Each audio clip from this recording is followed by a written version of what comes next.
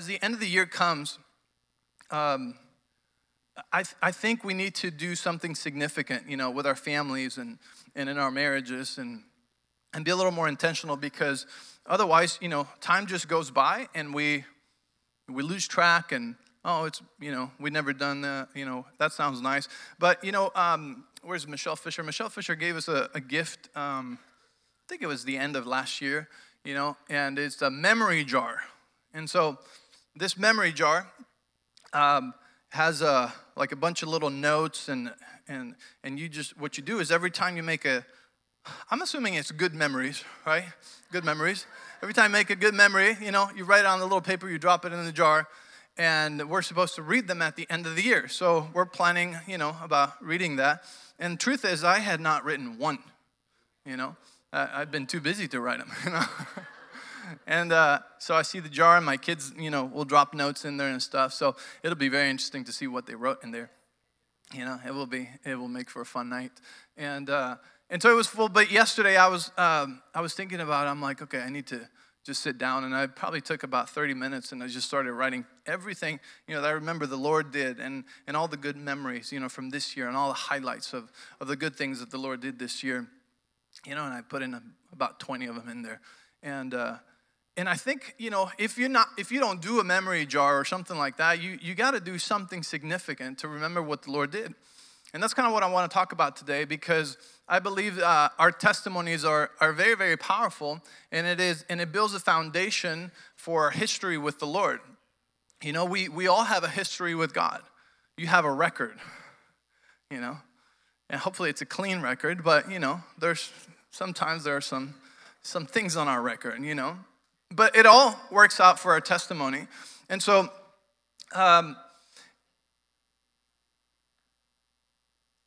one of the things that happened with the Israelites, and we can learn from them to not make the same mistakes, is that they used to forget a lot. They needed a memory jar.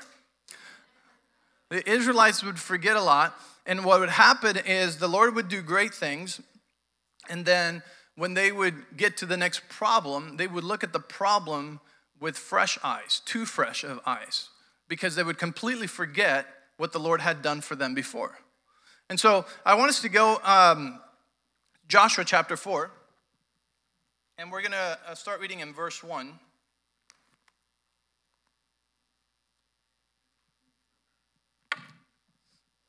And it says, when all the people had crossed the Jordan, the Lord said to Joshua, now choose 12 men, one from each tribe. Tell them, take 12 stones from the very place where the priests are standing in the middle of the Jordan. Carry them out and pile them up at the place where you will camp tonight. So Joshua called together the 12 men that he had chosen, one from each of the tribes of Israel. And he told them, go into the middle of the Jordan in front of the ark of the Lord your God. Each of you must pick up one stone and carry it out on your shoulder.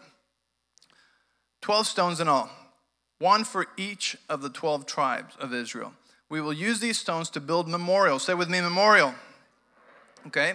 In the future, your children will ask, what do these stones mean? Then you can tell them. They remind us that the Jordan River stopped flowing when the Ark of the Lord's covenant went across.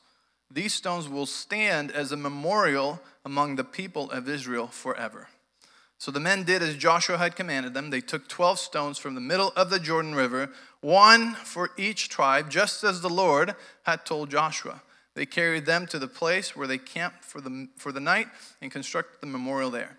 And so the Lord gives us a picture right here, He's like, okay, so that you guys don't keep forgetting, because remember, crossing the Jordan was now going into the promised land.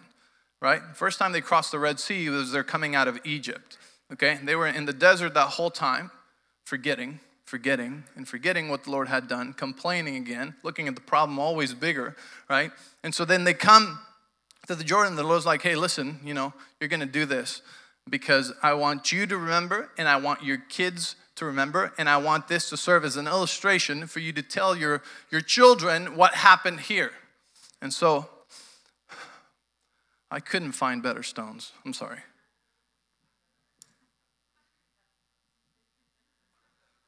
Right. And they don't pile up either. It's kind of a disappointment, actually. Now they're pillows. I need a helper. Hannah,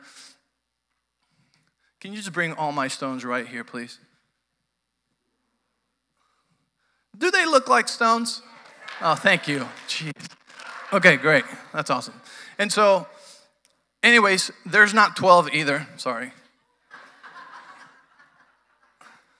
But what they were a memorial, right? And so, here, maybe stack a couple so we can actually stack them. Oh, man. You guys, it took me a long time, just so you know, a lot of effort. So just count the cost, okay? You know? So there they are, okay? Our stones. A memorial to what the Lord had done, right? Just so that we wouldn't forget. And so maybe you don't have to get, stones, maybe you don't have to get a memory jar, but, how do you remember? How do you keep in front of you? It was supposed to be visual. It was supposed to be something that caught their attention. It was supposed to be something that every time they went by there, it would remind them. It was something that would speak of what the Lord did.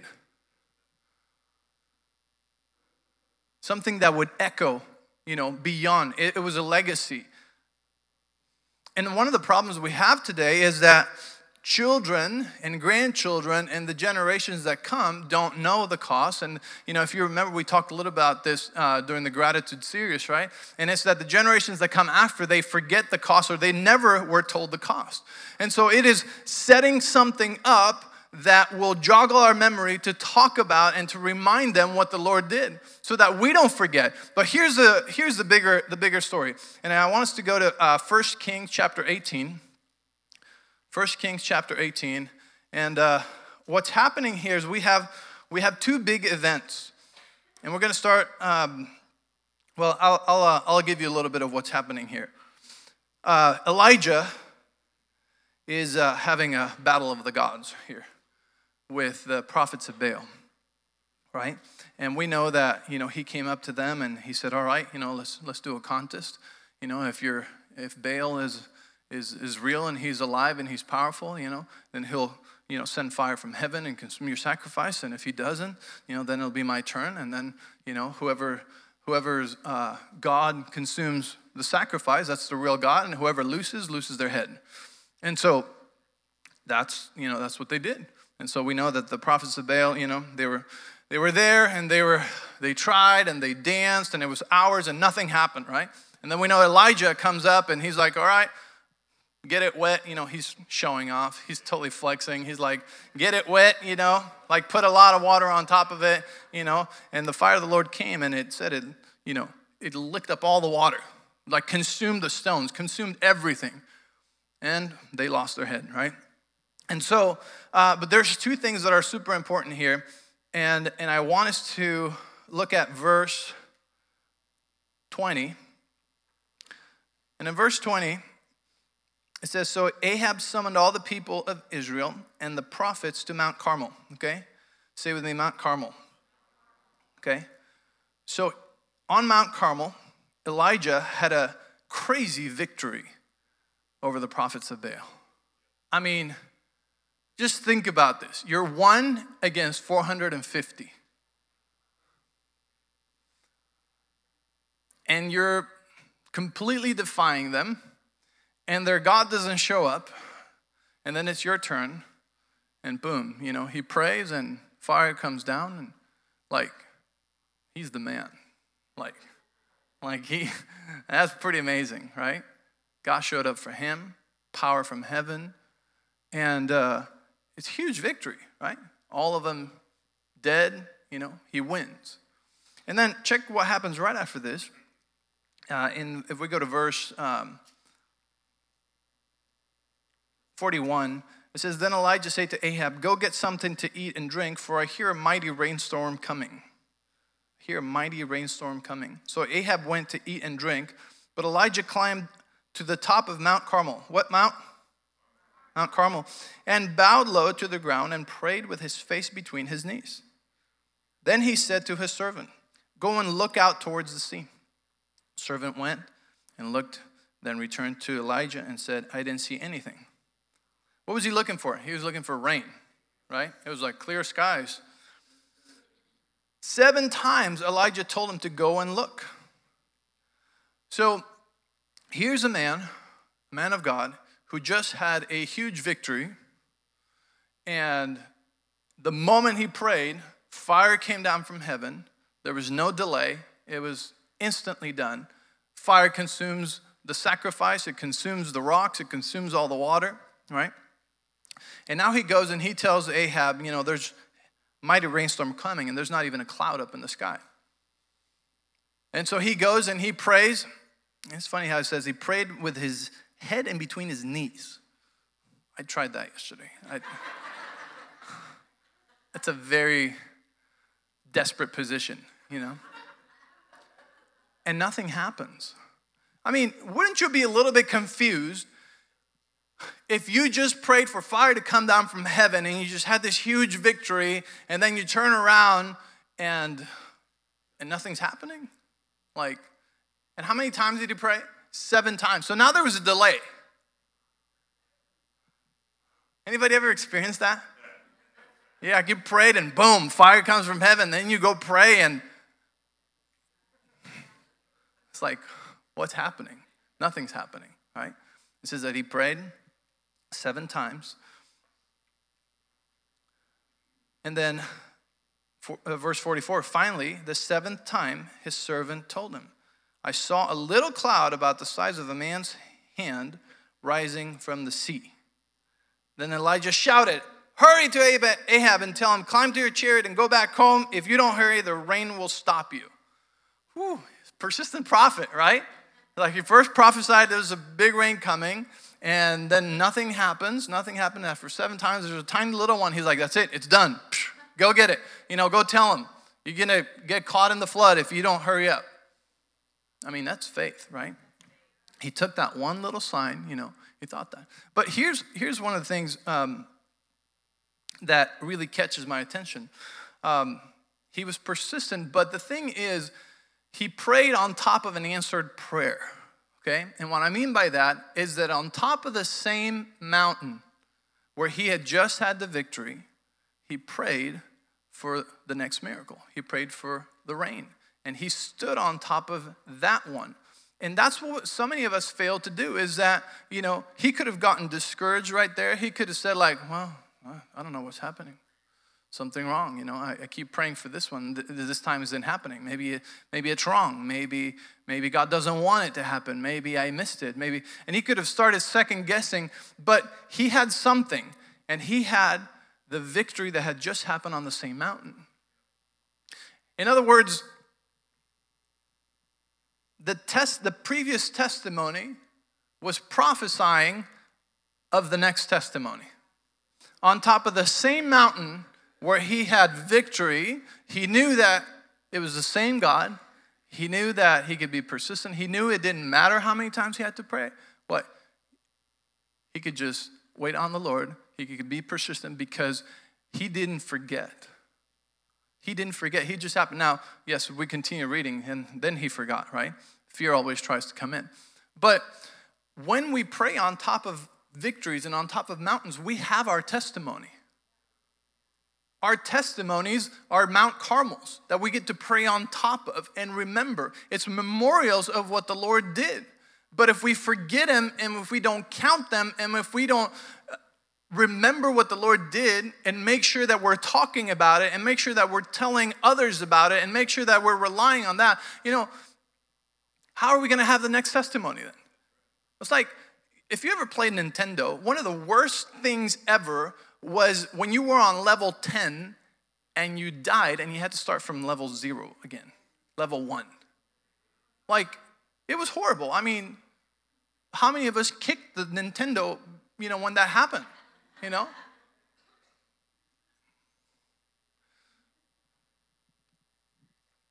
And with the Lord, so many people do that. It's like they feel like they have to start over again. It's like they don't know who they're talking. Like they don't remember that God gave them a huge victory. And because they don't remember, they feel like they're starting again. And instead of building on top of the faith, on top of the testimony that they already had, they just start over.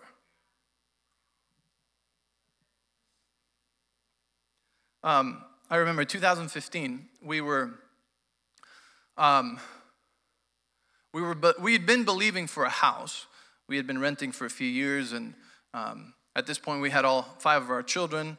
We knew exactly the size of house that we needed, how many bedrooms, all that stuff. And so January 2015, we prayed, like the Bible says, pray, believe God, thank Him, and have peace. And so we prayed, we believed God, we thanked Him for a house we hadn't seen yet, and we had peace. We said, Lord, you've always given us the house we needed. Now we're asking, we'd like to buy a house, right? Well, you would think like in a year, we would have a house, but it actually took 2 years. And in January of 2017, the Lord gave us an amazing house. This is the house we currently live in. And the perfect size for us, everything that we needed. And we remembered that we had received that house 2 years ago, okay?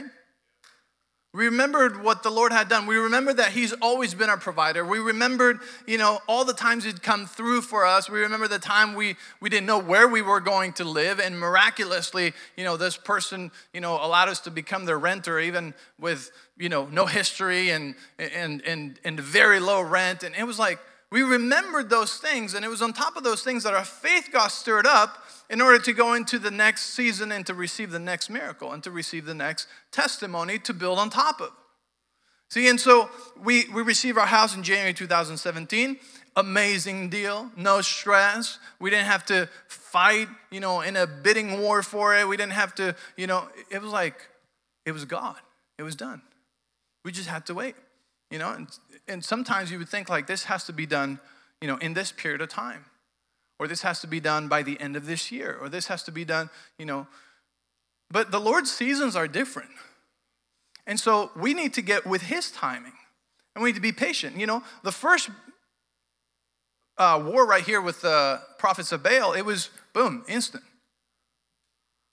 But the second one, it took him 7 times of praying with his head in between his knees and sending a servant to check again, check again. Finally, there's some little thing. Okay, that's it, done. Thank you, Lord. It's over. And so it's not, prayer isn't like a slot machine. You just, put in a coin and something comes out. Like, it takes relationship. That's why it's different every time. If answered prayer worked the same way every time, then we would need faith. We just know how this is, it's mechanical.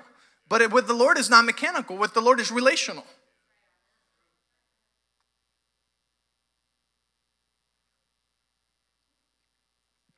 This is how He draws us near. And so, whatever these stones might represent for you and your family, whether they represent for my family, the things they represented for the children of Israel, those things are unique to encounters that they had with the Lord. Abraham, when the Lord gave him Isaac, and then he was going up the mountain to sacrifice Isaac, right? The Lord shows up for him, and Abraham meets God as something new he had never met Him before, as Jehovah Jireh. He had an encounter with God where he met God as something he had never met Him before, as His provider. And so situations and things in life are always invitations to an encounter with the Lord so that we can know Him as something new, something we've never known Him before, and we can add this stone as a memorial that, hey, the Lord also is a God who provides. Oh, guess what? I need a healing in my body. And the Lord is also Jehovah Rapha. He's the God who heals. I can't do 3 because they'll fall. Sorry.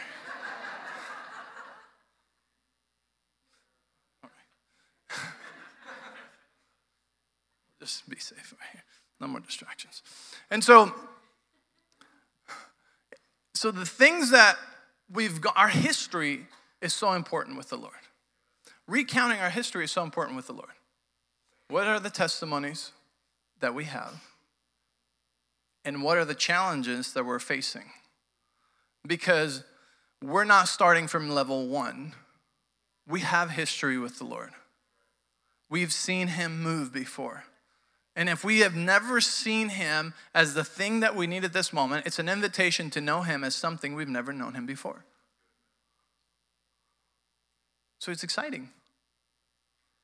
It's exciting because we know from the Word that we have victory, that we're victorious over all things, that we are more than conquerors in Christ Jesus.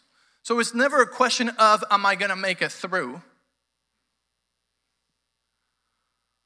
It's a question of, what do you want to be to me in this season, in this situation, Lord?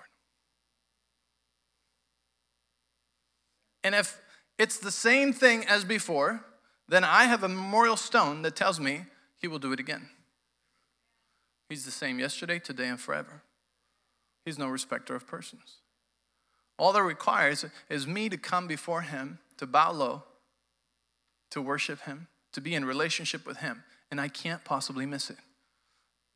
You know, have you ever talked to people who are like, man, I'm just so afraid to miss it. I'm just afraid to miss the will of God. I'm so afraid I'm like, you can't miss it. Somebody who's that hungry and in prayer and desiring to please the Lord and to know the will of the Lord, you cannot possibly miss it.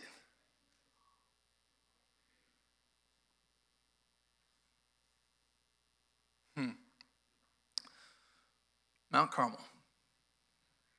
So what's your Mount Carmel that you need to remember to pray on top of for the thing that you're believing for right now? You know, this is the time of the year where people start, believing and making their vision boards and what they want to see in the next year. But I want to suggest to you there's things that we didn't see happen this year that the Lord still wants to do. They maybe like our house, it didn't take 1 year. Maybe it takes a couple years. Maybe it's a season thing, But it's very important that we know that what was before, it's, even if it's no longer happening, or even if it changed seasons, or if it stopped or something, that we know that it's not a waste and it's not something lost, but that is a change of season. That it's something new that the Lord is doing. Go with me to Revelation. Actually, just Matthew 18:18. Are you getting something out of this? And now we know, if you know, this Revelation 19:10 says, for the testimony of Jesus is the spirit of prophecy. It means that what Jesus did is permission for us to do the same and more. And he clearly said to us, right? These things and greater things you will do in my name. But the testimony of Jesus, so the life of Jesus is the spirit of prophecy.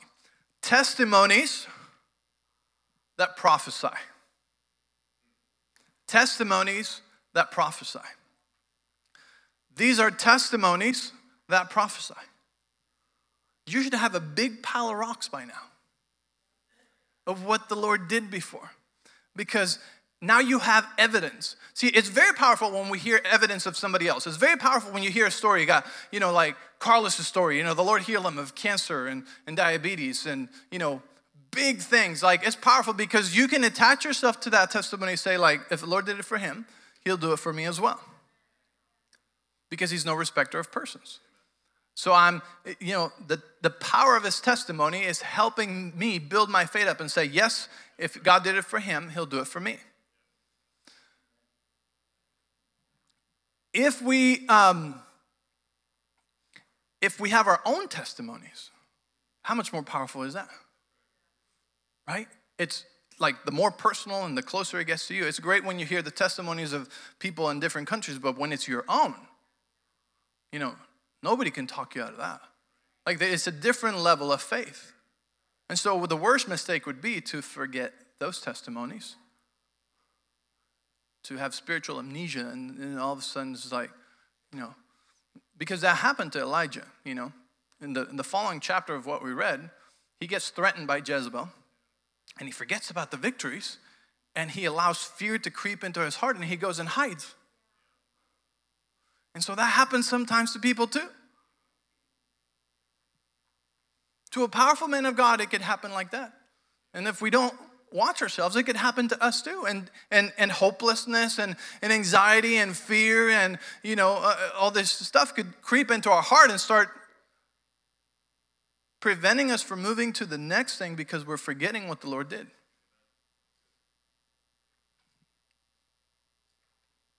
The testimony of Jesus is the spirit of prophecy. My testimonies are prophesying What God did once, he'll do it again. Matthew 18:18. Have it up there.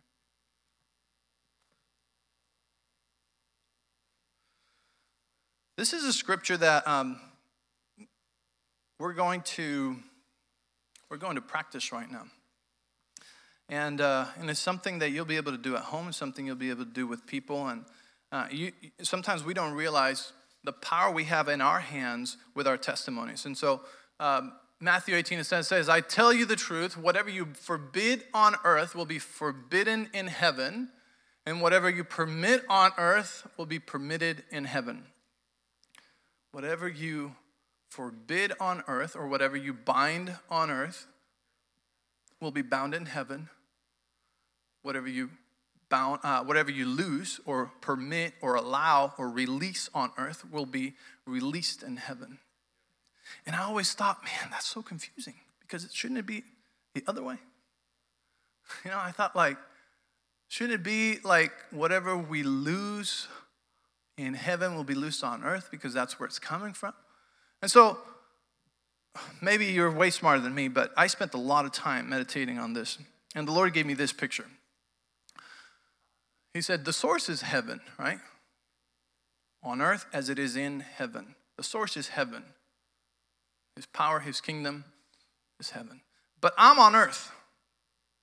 I'm here. I'm not there. He said, what you have down here is a faucet. Because he gave who authority? He gave us the authority, right? He gave us the authority to release, to pray, to bind. He gave us the authority.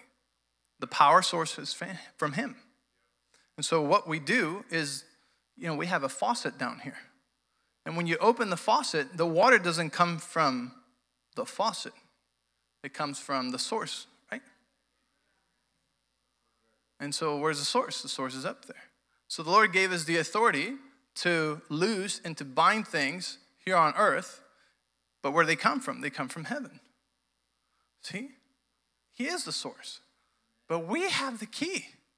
That is pretty powerful. You have the key and you have the power to bind and to loose things for them to come from heaven.